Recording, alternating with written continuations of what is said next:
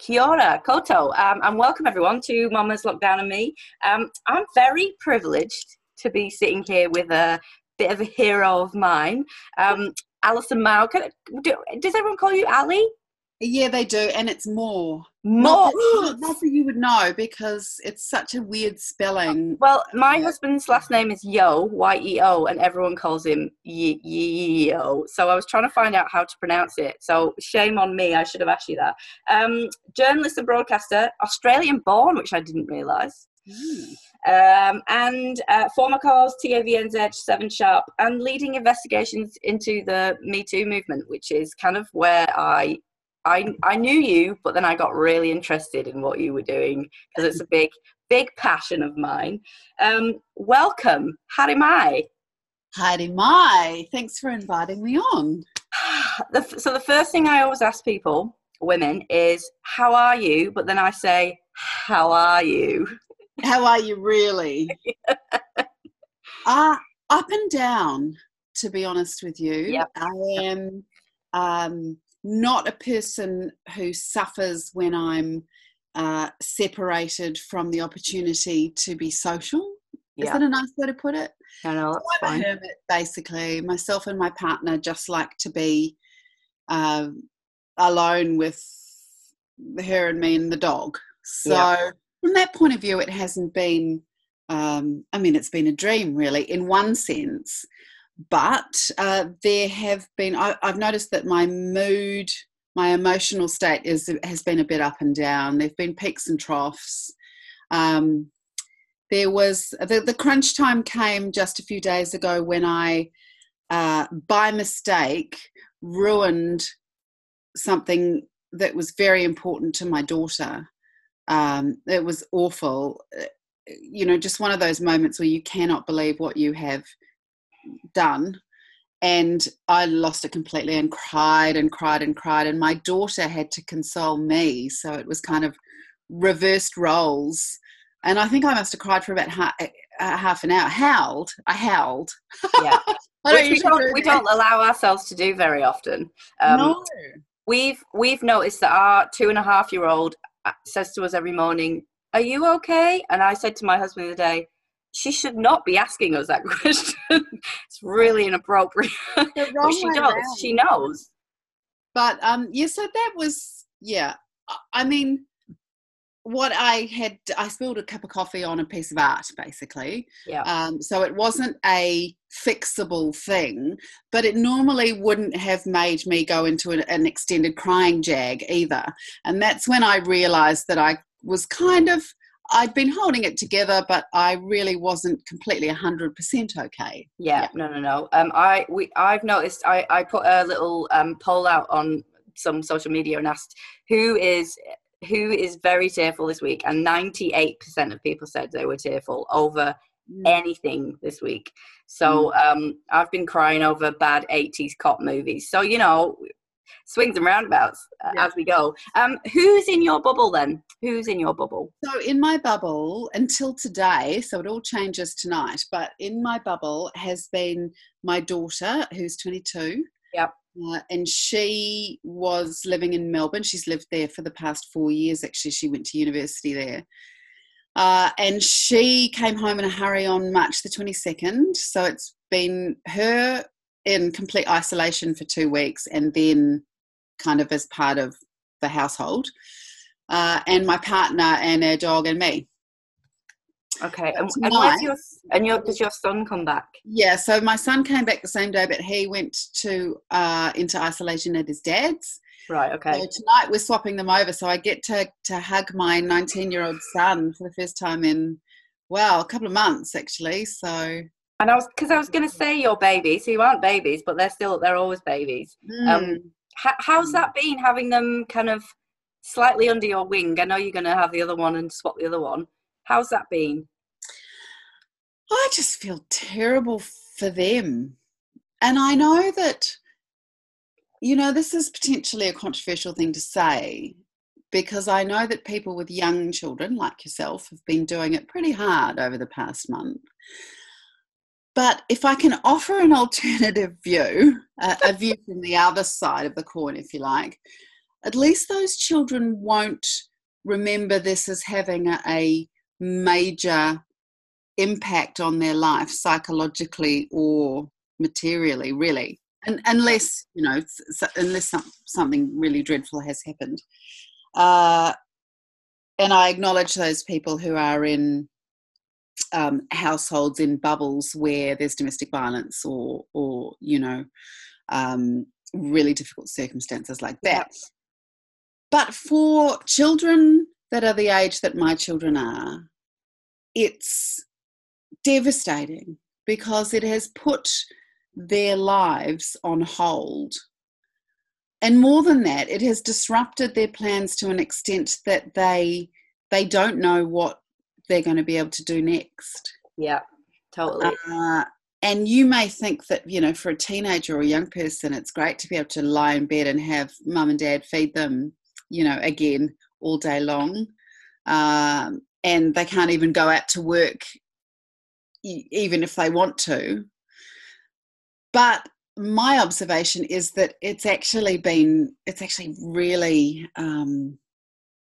really, really tough for that generation. And I should note here that my son actually is working. He's working in a factory packing hand sanitizer. So good on him, essential worker. But he had to come back from university on the Gold Coast. He's trying to continue his studies and work full time. Both of them had to give up their apartments and cancel everything. And they don't know when they will be able to go back to those lives. And my observation is that psychologically it's really difficult. It is really difficult. And I've noticed, my 2.5-year-old is absolutely in love with being at home with her parents every day, all day. She's completely loving it. It's a party from the minute she wakes up to the minute she goes to bed, I'm like, stop. But I spoke to a friend of mine whose daughter is 15, and the anxiety about the future is overwhelming. And she was saying to me, I actually, her and her partner made a pact that if she wants to go in her room all day and be online, just let her do what she needs to do. Let her talk to her friends, let her read the stuff, and then be there and be available to answer those questions about that real, but what the hell am I going to do? What is the world going to be? Those massive questions that they need somebody that's not their friends because they can't touch them to actually be there and say, we don't know, but we're here and it's all right. It must be ginormous, absolutely ginormous. My daughter called me into her room, I think it was yesterday, and said, I want to ask you a question.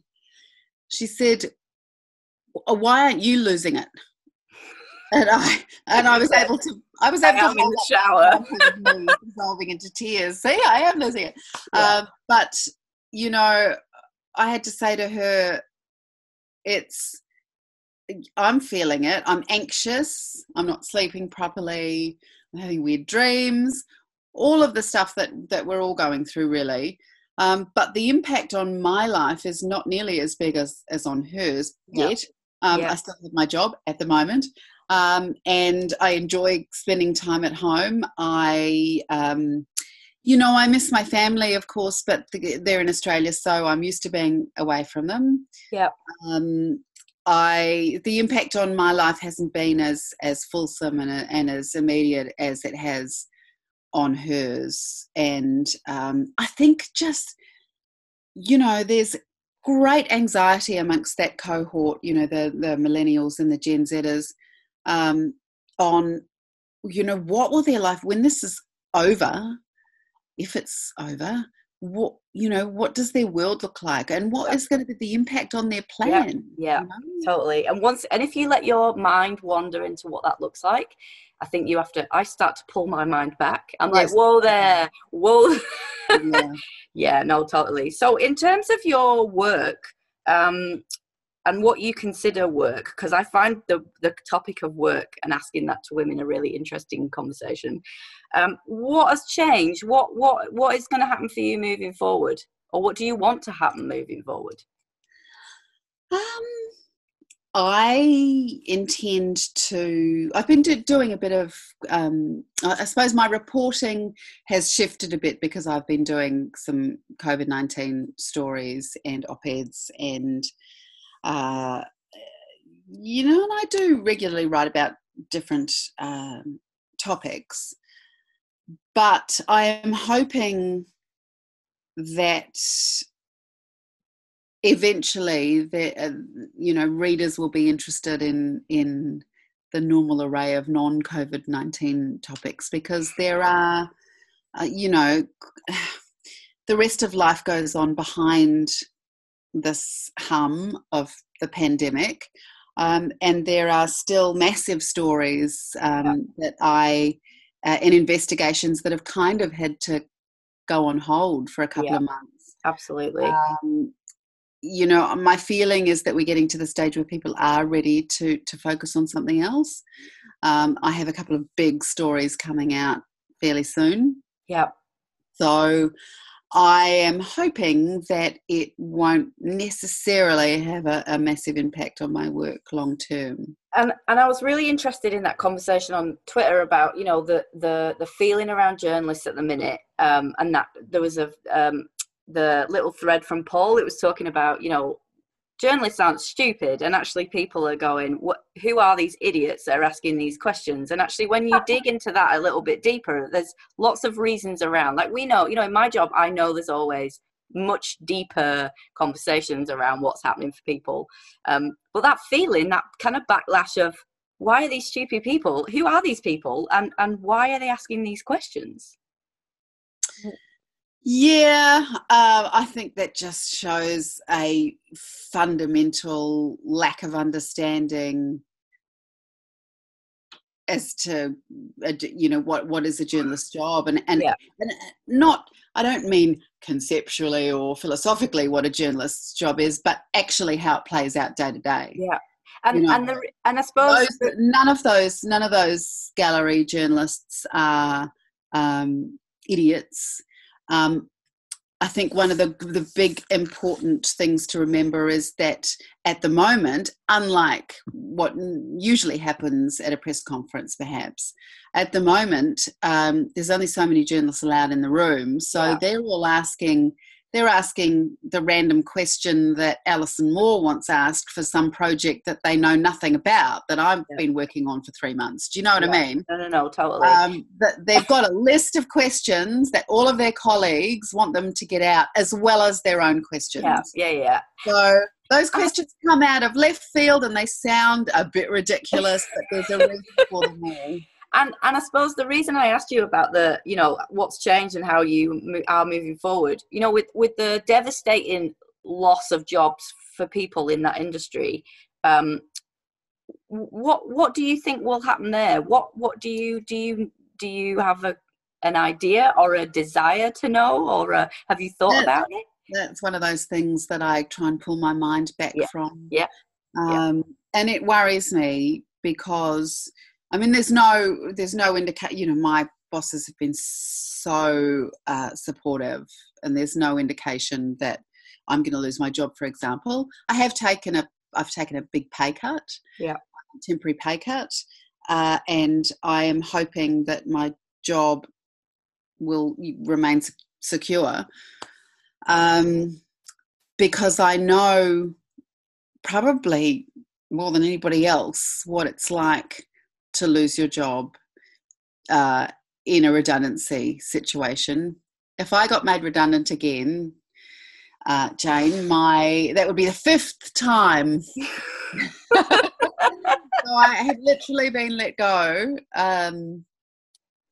through, not sacked, so let go through no fault of my own, 4 times before now. And it was quite interesting because when the Bauer redundancies went down, much was made of the fact that they got half an hour notice and they all had to jump on a Zoom meeting. And I get how traumatic that day must have been. I really do. To have yourself and, 200 of your colleagues all told that you've no longer got jobs, awful. But my last redundancy, my 4th one, happened in late 2017. And in that occasion, my boss, who was at the time the head of news at MediaWorks, phoned me while I was standing looking at the Chardonnay in the supermarket and told me that I no longer had a job. And then you bought 4 bottles. And, yeah. And it had not even occurred to him that I might like a face-to-face. Yeah. He thought that quick phone call, you're out on your ear. As of, a month from now, that was all that was required. Yeah. So, and the reason I'm telling you this is to demonstrate just how brutal, in everyday circumstances, not pandemic circumstances, this, the media industry is. Yeah. No, totally. I've been thinking kind of a lot and then reining it in. So in terms of the people that you're worried about, because my first thought when this started to happen, working in that industry, in the social sector, was, but what about all those investigations that are happening for people right now? What about all those people who are living in environments that they really shouldn't be in a bubble, and they can't get out? And also all that stuff, that the media is not reporting on at the minute, that's still going on. They always say that, controversially, American politics, they'll bring something out that's controversial and it'll hide all this other stuff that's going on. Who are you worried about at the minute? That doesn't mean a person, but I mean, who do you allow to sit there and go, do you know what, I'm really worried about those people at the minute? Well, I mean, obviously,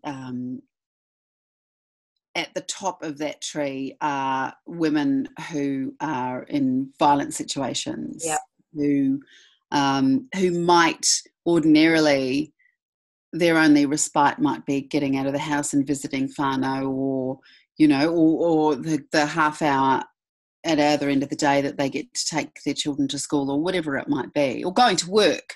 If they can't do that, if they've lost their job, that increases the financial stress in the household, which we know, that financial stress and poverty is a major trigger for violence. So is drinking, and there's a bit more of that going on. Oh, yeah.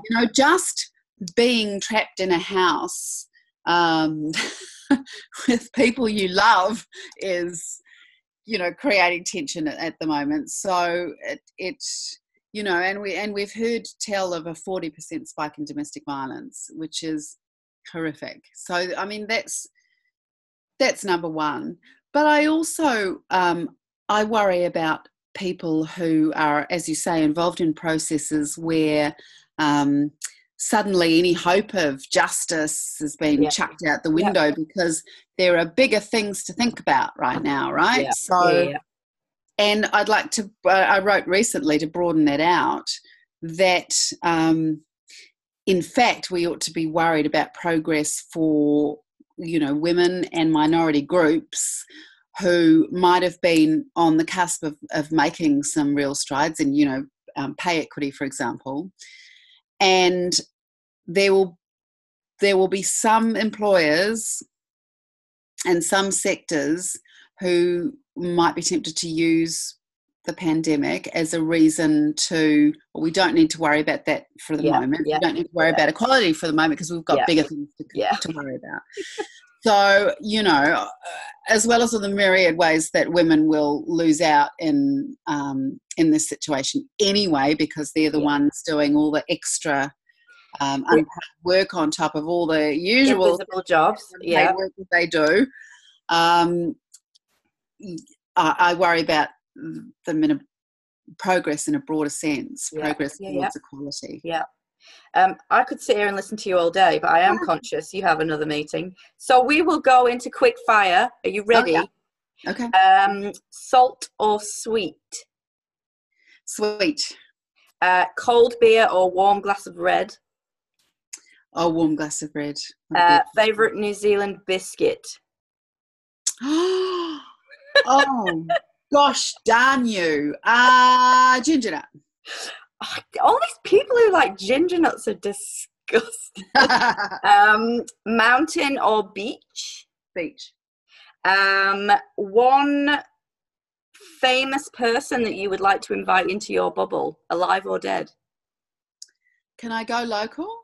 Absolutely. Sam Neill. I love Sam Neill. Nice, nice. And then one place in New Zealand you'd love to transport yourself to right now?